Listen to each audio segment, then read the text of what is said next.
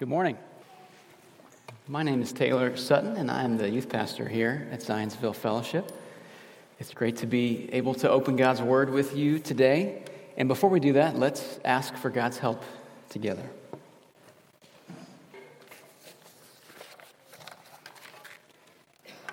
Father, we gather here to listen to you, to hear your word. And we pray that as we seek to do that, you would supply help, soft hearts, attentive minds, and the power to trust and obey. We ask these things through Jesus. Amen.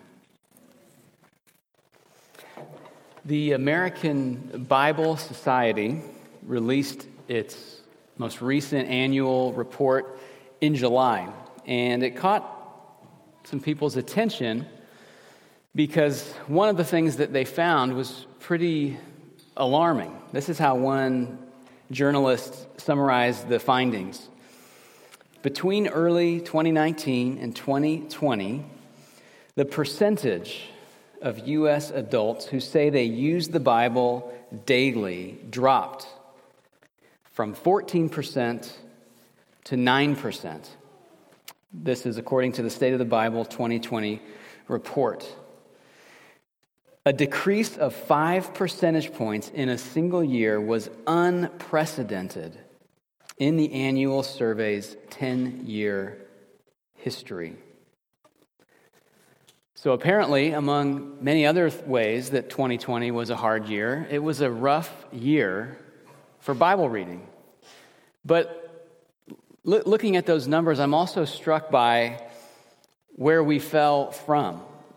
This study has been going on for the last 10 years or so, and prior to 2020, that percentage of U.S. adults who report using the Bible daily has pretty much held steady at 14%.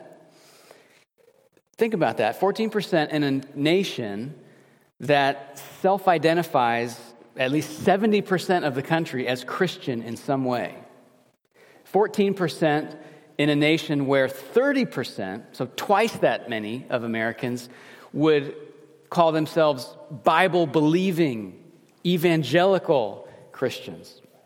So it would appear that in good years and in bad years, many Christians are trying to get through the day without looking at the Bible. We are starting a sermon series called Rhythms of Renewal. Rhythms of Renewal. And what is meant by that phrase is simply regular practices that help us experience God, nourish our faith, and grow as Christians.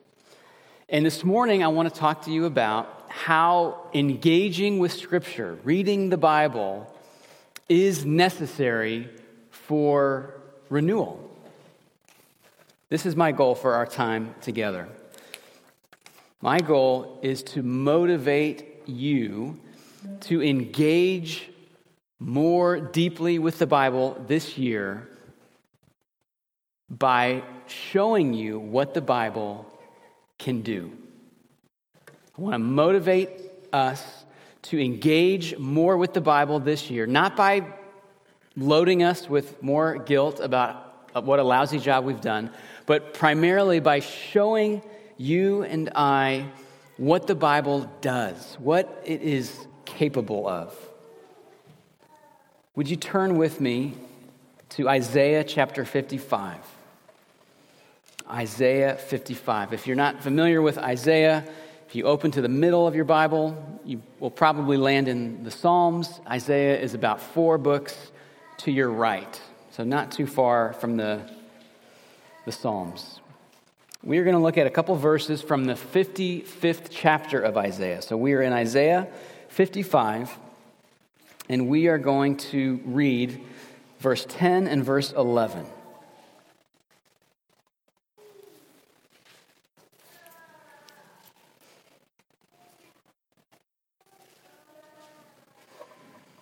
So in this passage, God is speaking to Israel through the prophet Isaiah. Isaiah 55, 10 and 11. Listen to these words. For as the rain and the snow come down from heaven and do not return there, but water the earth, making it bring forth and sprout, giving seed to the sower and bread to the eater, so shall my word be that goes out from my mouth. It shall not return to me empty, but it shall accomplish that which I purpose, and shall succeed in the thing for which I sent it. So here we have a single sentence telling us something about what God's word does by using the illustration or the image of rain and snow. And the structure of the passage is pretty simple. We have one verse that paints the picture, that gives us the image of rain and snow and what precipitation does. And then in verse 11, we have the point. A claim is made on behalf of God's word in light of or in comparison to that image of rain and snow from heaven. So let's look at each of these. Verse 10, the image. So verse 10 gives us this image of rain and snow, and it tells us what rain and snow accomplish. Now, there's a lot of things that could be said about precipitation. The particular aspect of rain and snow to which verse 10 draws our attention is this: water from heaven is unstoppable in its life-giving impact. That's verse 10. Water from heaven, rain, snow, water from heaven is unstoppable in its life-giving impact. So first, it's unstoppable. Look at verse 10 again. For as the rain and snow come down from heaven and do not return there, but water the earth. So you never see rain bounce off the ground and go back to the sky, leaving the earth dry and parched. When the snow falls, it might blow this way and that way, but eventually it makes its way to the ground. So water from heaven cannot be stopped. We can't always predict when the rain will fall, but when the rain does fall, we know without fail the ground gets wet. Water from heaven is unstoppable, but that's not the only concern of verse 10. The question becomes, well, what is it unstoppable in accomplishing? Look at the rest of verse 10. What happens when the rain inevitably falls to the earth? It makes the earth bring forth and sprout, giving seed to the sower and bread to the eater. So the concern here, the emphasis in this image is not merely that rain is unstoppable, but also that it gives life.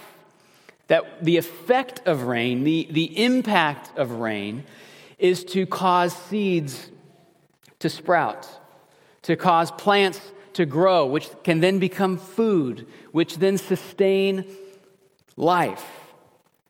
Precipitation is fruitful. It is productive. It literally gives life. So even before we get to the theological point of verse 11, verse 10 has already primed our imaginations with this image of the unstoppable and life-giving power of rain and snow. That's the image, verse 10. Let's move on now to verse 11, which drives home the point. Now we get to the statement about God's word based on or in light of that image from verse 10. And the statement or the point is not surprising. It's simply this, that God's word is like water from heaven because it too is unstoppable in its life-giving impact. Verse 11 shows us that God's word is like the waters from heaven because it too is unstoppable in its life-giving impact. Look at verse 11 with me. Notice the very first word, so. So, this is pointing us back to verse 10 and saying everything that was just said in verse 10 is also true of God's word, or true in a similar way. Look at the first line of verse 11. So shall my word be that goes out from my mouth. So there's the claim, there's the assertion. God's word is like the rain. God's word is like the snow. The rest of verse 11 explains how that is. Follow along with me in verse 11.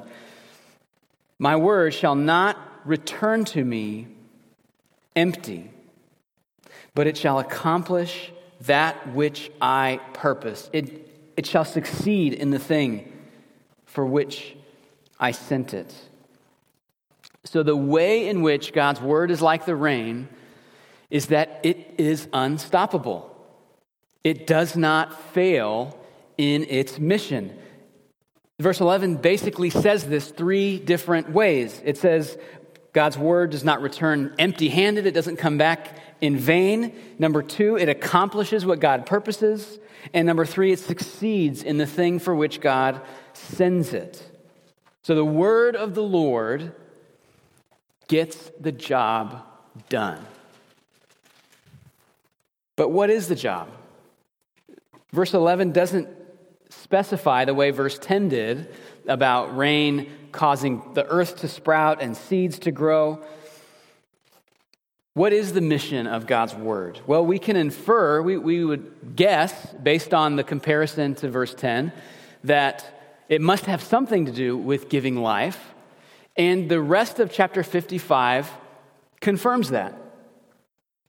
In particular, look at verse 6 and 7. So look up a few verses, Isaiah 55, 6 and 7. God says through Isaiah, seek the Lord while he may be found. Call upon him while he is near. Let the wicked forsake his way, and the unrighteous man his thoughts. Let him return to the Lord, that he may have compassion on him, and to our God, for he will abundantly pardon.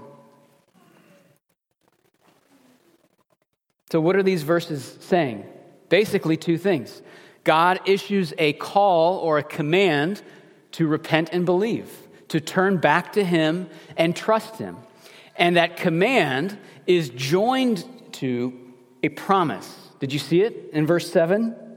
The promise of his compassion and overflowing forgiveness. So we have a call to trust and a promise. When verse 11 refers to God's word, the content of that word that Isaiah has in mind is verses 6 and 7. This call to trust and this promise. So what does that mean? What does it mean for that word to get the job done, to succeed in the mission for which it was sent? Well, it must mean at least that when God makes a promise, that word of promise guarantees that the thing is as good as done. It must mean that when God issues a call, it creates a responsibility that cannot be ignored. God does not speak in empty words. But I think we can go even one step further and say that in addition to these ways in which God's word gets the job done, we can also say that God's word has the power to produce in us the response to which it calls us. God's word has the power to produce in us the response to which the word calls us. So, for example, with a promise, the promise of the Lord has the power to stir up in a human heart confidence in that promise, trust in that promise. The call to turn back to the Lord not only creates a responsibility that cannot be ignored, it has the power to turn a person's heart back to the Lord. Augustine was the great African theologian and pastor from the ancient church, and he famously wrote in a prayer, "Lord, command what you will and give what you command." Meaning, God, ask us to do whatever you want, but please empower us to do whatever you call us to do. What Isaiah 55:10 and 11 is saying is that one of the vehicles through which God does that empowering is his very word. That's the kind of power that it has. Now, just like the rain and the snow, this is not a power that we can control or predict or manipulate or even manage.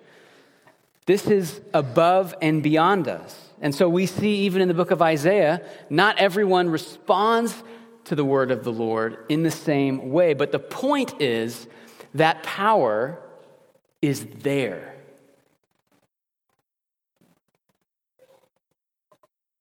We can cry out to God to unleash that power in us. God's word is unstoppable, just like the waters from heaven, in its life-giving power. So, how might this motivate us to read the Bible more this year, to engage with Scripture more deeply? Well, think of it this way. If deep down you view the Bible as powerless, eventually you will ignore it, however obligated you might feel to give attention to it. If you view the Bible deep down as powerless, eventually you'll ignore it. But if, on the other hand, you view the Bible as powerful and life-giving, it will be impossible to ignore it. Some of you may have seen the TV show The Mandalorian. This is the newest addition to the Star Wars universe, but it has a pretty different feel from the movies, in large part because it's really a Western. So the main character is a bounty hunter, this lonely, gunslinging man of few words, and he ends up taking care of a tiny creature. He calls it the Child. And this creature, as many of you know, bears a resemblance to Yoda. It looks kind of like a baby infant Yoda-like thing. But regardless, there's a scene early on in their relationship. The bounty hunter is taking care of the child, and he ends up getting in a fight with a monster. It looks kind of like a giant mutant rhinoceros. And it's not going well for the bounty hunter. In fact, just when the monster is about to trample him into the ground, the child raises a hand and stops the monster in midair with his mind. I mean, really, it's the Force, but that's getting technical. So he's holding out his little tiny hand, closing his eyes, and this giant rhino is flailing, levitating off the ground. And so in that moment, the Mandalorian realizes that this little creature that he thought was totally helpless and utterly dependent on him actually possesses a power far beyond his own. I think one of the reasons we struggle to read the Bible like we want to, like we think we're supposed to, one of the reasons why I think many of us struggle is that we tend to view the Bible as a powerless object toward which our main feeling is a sense of guilty obligation. It's not all that different than maybe the feelings that are created in you when you look at your exercise bike or when you look at your homework, or when you consider your dental floss. These are inanimate things that we feel badly about not attending to more. And what I think Isaiah 55 is calling us to is put the Bible in a different category than those things. It is not an inanimate object toward which our primary feeling should be a sense of guilty obligation. We need to have an experience similar to that of the Mandalorian, to realize that this thing that we thought was powerless and helpless actually has the power to save our lives. Friends, think for a minute with me about what this is.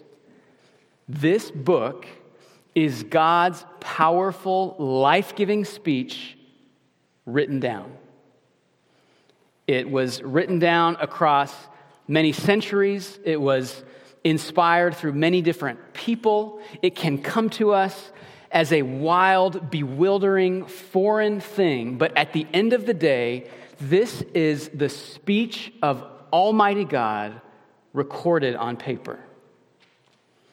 So that means when you hear the words of Scripture, the words that you are hearing are made of the same stuff as the words that spoke matter into existence.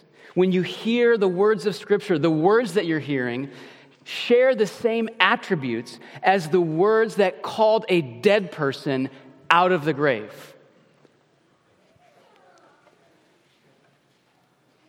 And this powerful quality of God's word is matched by the content of God's word, just like we saw in Isaiah 55. And what I mean is this. We tend to, as kind of our default setting, we tend to assume that the main message of the Bible is try harder, be better. Which, if you think about it, really means that the Bible sits powerless, dependent on us to put it into practice. Now, make no mistake, the Bible has lots of commands in it. But what I'm saying is that those commands that are, in fact, in the Bible are embedded in a more foundational structure that announces a different message, which is this, that God did for us what we were powerless to do. That's the main thrust of the Word of God. That God, in response to our failures and our rebellion against Him, did not give us more commands. He gave us His Son to die in our place to pay for all of our failures and our rebellion against Him. When you view God's Word as powerful and life-giving, it becomes impossible to ignore it. Now, I want to stop here and think about and speak to some objections, because I would imagine there are a number of you hearing this and thinking any number of things. Things like, okay, if the Bible is so powerful, why is it so boring sometimes? Or maybe some of you are thinking, okay, I believe you that the Bible is powerful, but when I read it, I just feel confused. Or maybe others of you are thinking, sure, I know that the Bible is powerful, I believe that, but I'm just so discouraged because it hasn't made any difference in my life. I don't feel any different from my attempts at reading it.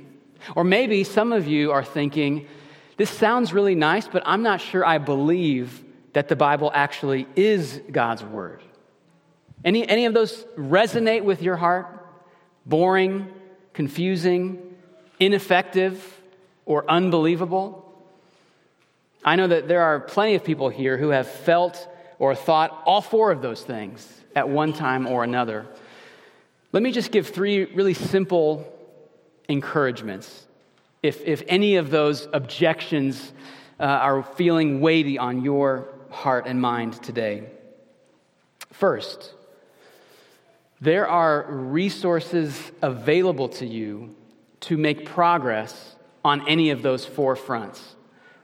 There are people practices, books that can help make the Bible less boring, less confusing, more effective, more believable.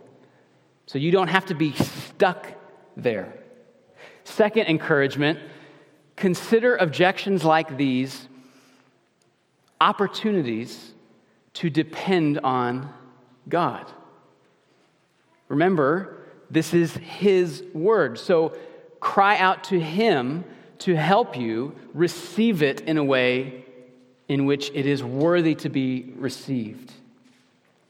And third, don't underestimate the possibilities of simply reading the Bible for yourself to help overcome these objections. The words of Scripture have been overcoming people's objections for centuries. I mentioned Augustine a few minutes ago. He has a fascinating life story. And he was a restless, intellectual young man chasing after something he didn't know what it was. He tried different lifestyles. He explored different philosophies and religions. And at one point, he was gravitating closer and closer to Christianity. He was talking to a pastor. He was attending church. But do you know what the decisive moment was in his conversion? He was in the backyard of some house in Milan, in Italy, and he heard some kids playing a game or saying some kind of rhyme. He wasn't quite sure, but what he heard was, take up and read, take up and read. And he opened the Bible and read from the book of Romans. And years later, when he wrote his autobiography, he said, that was it. That was the moment that I decided that I belong to Jesus. So if you feel like the Bible is boring, confusing, ineffective, unbelievable, pursue the resources, cry out to God, but don't wait to read the Bible until all your objections are resolved. The Bible itself has the power to overcome your objections. So read it.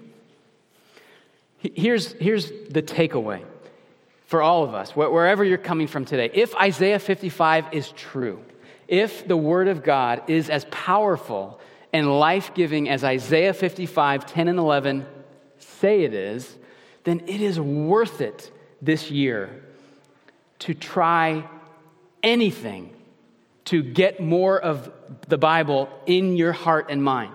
So try something. Try something new, perhaps.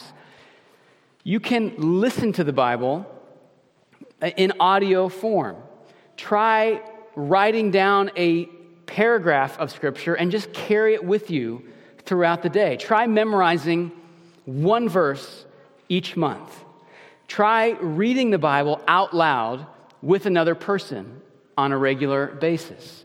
Try scheduling an appointment, literally writing it down in your calendar to read the Bible. The point is, the encouragement is that any effort that we might make to engage more with the Bible is not so much self-improvement. What we're really doing is we are taking our need, our desperate need, and we are simply dragging it into the pathway of God's life-giving power. Let's pray. God, we thank you for your word. We confess that we often underestimate it. We underestimate it to a tragic degree. And so as we prepare to leave this place, our prayer is that you would help us not to do that. That you would move the needle of our hearts away from viewing the Bible as powerless, inert, lifeless, and begin to view it, really consider it as your life-giving, unstoppable, powerful word. And I pray that you would empower many habits and practices and actions that fit such a high view of your word. We pray this through Jesus. Amen.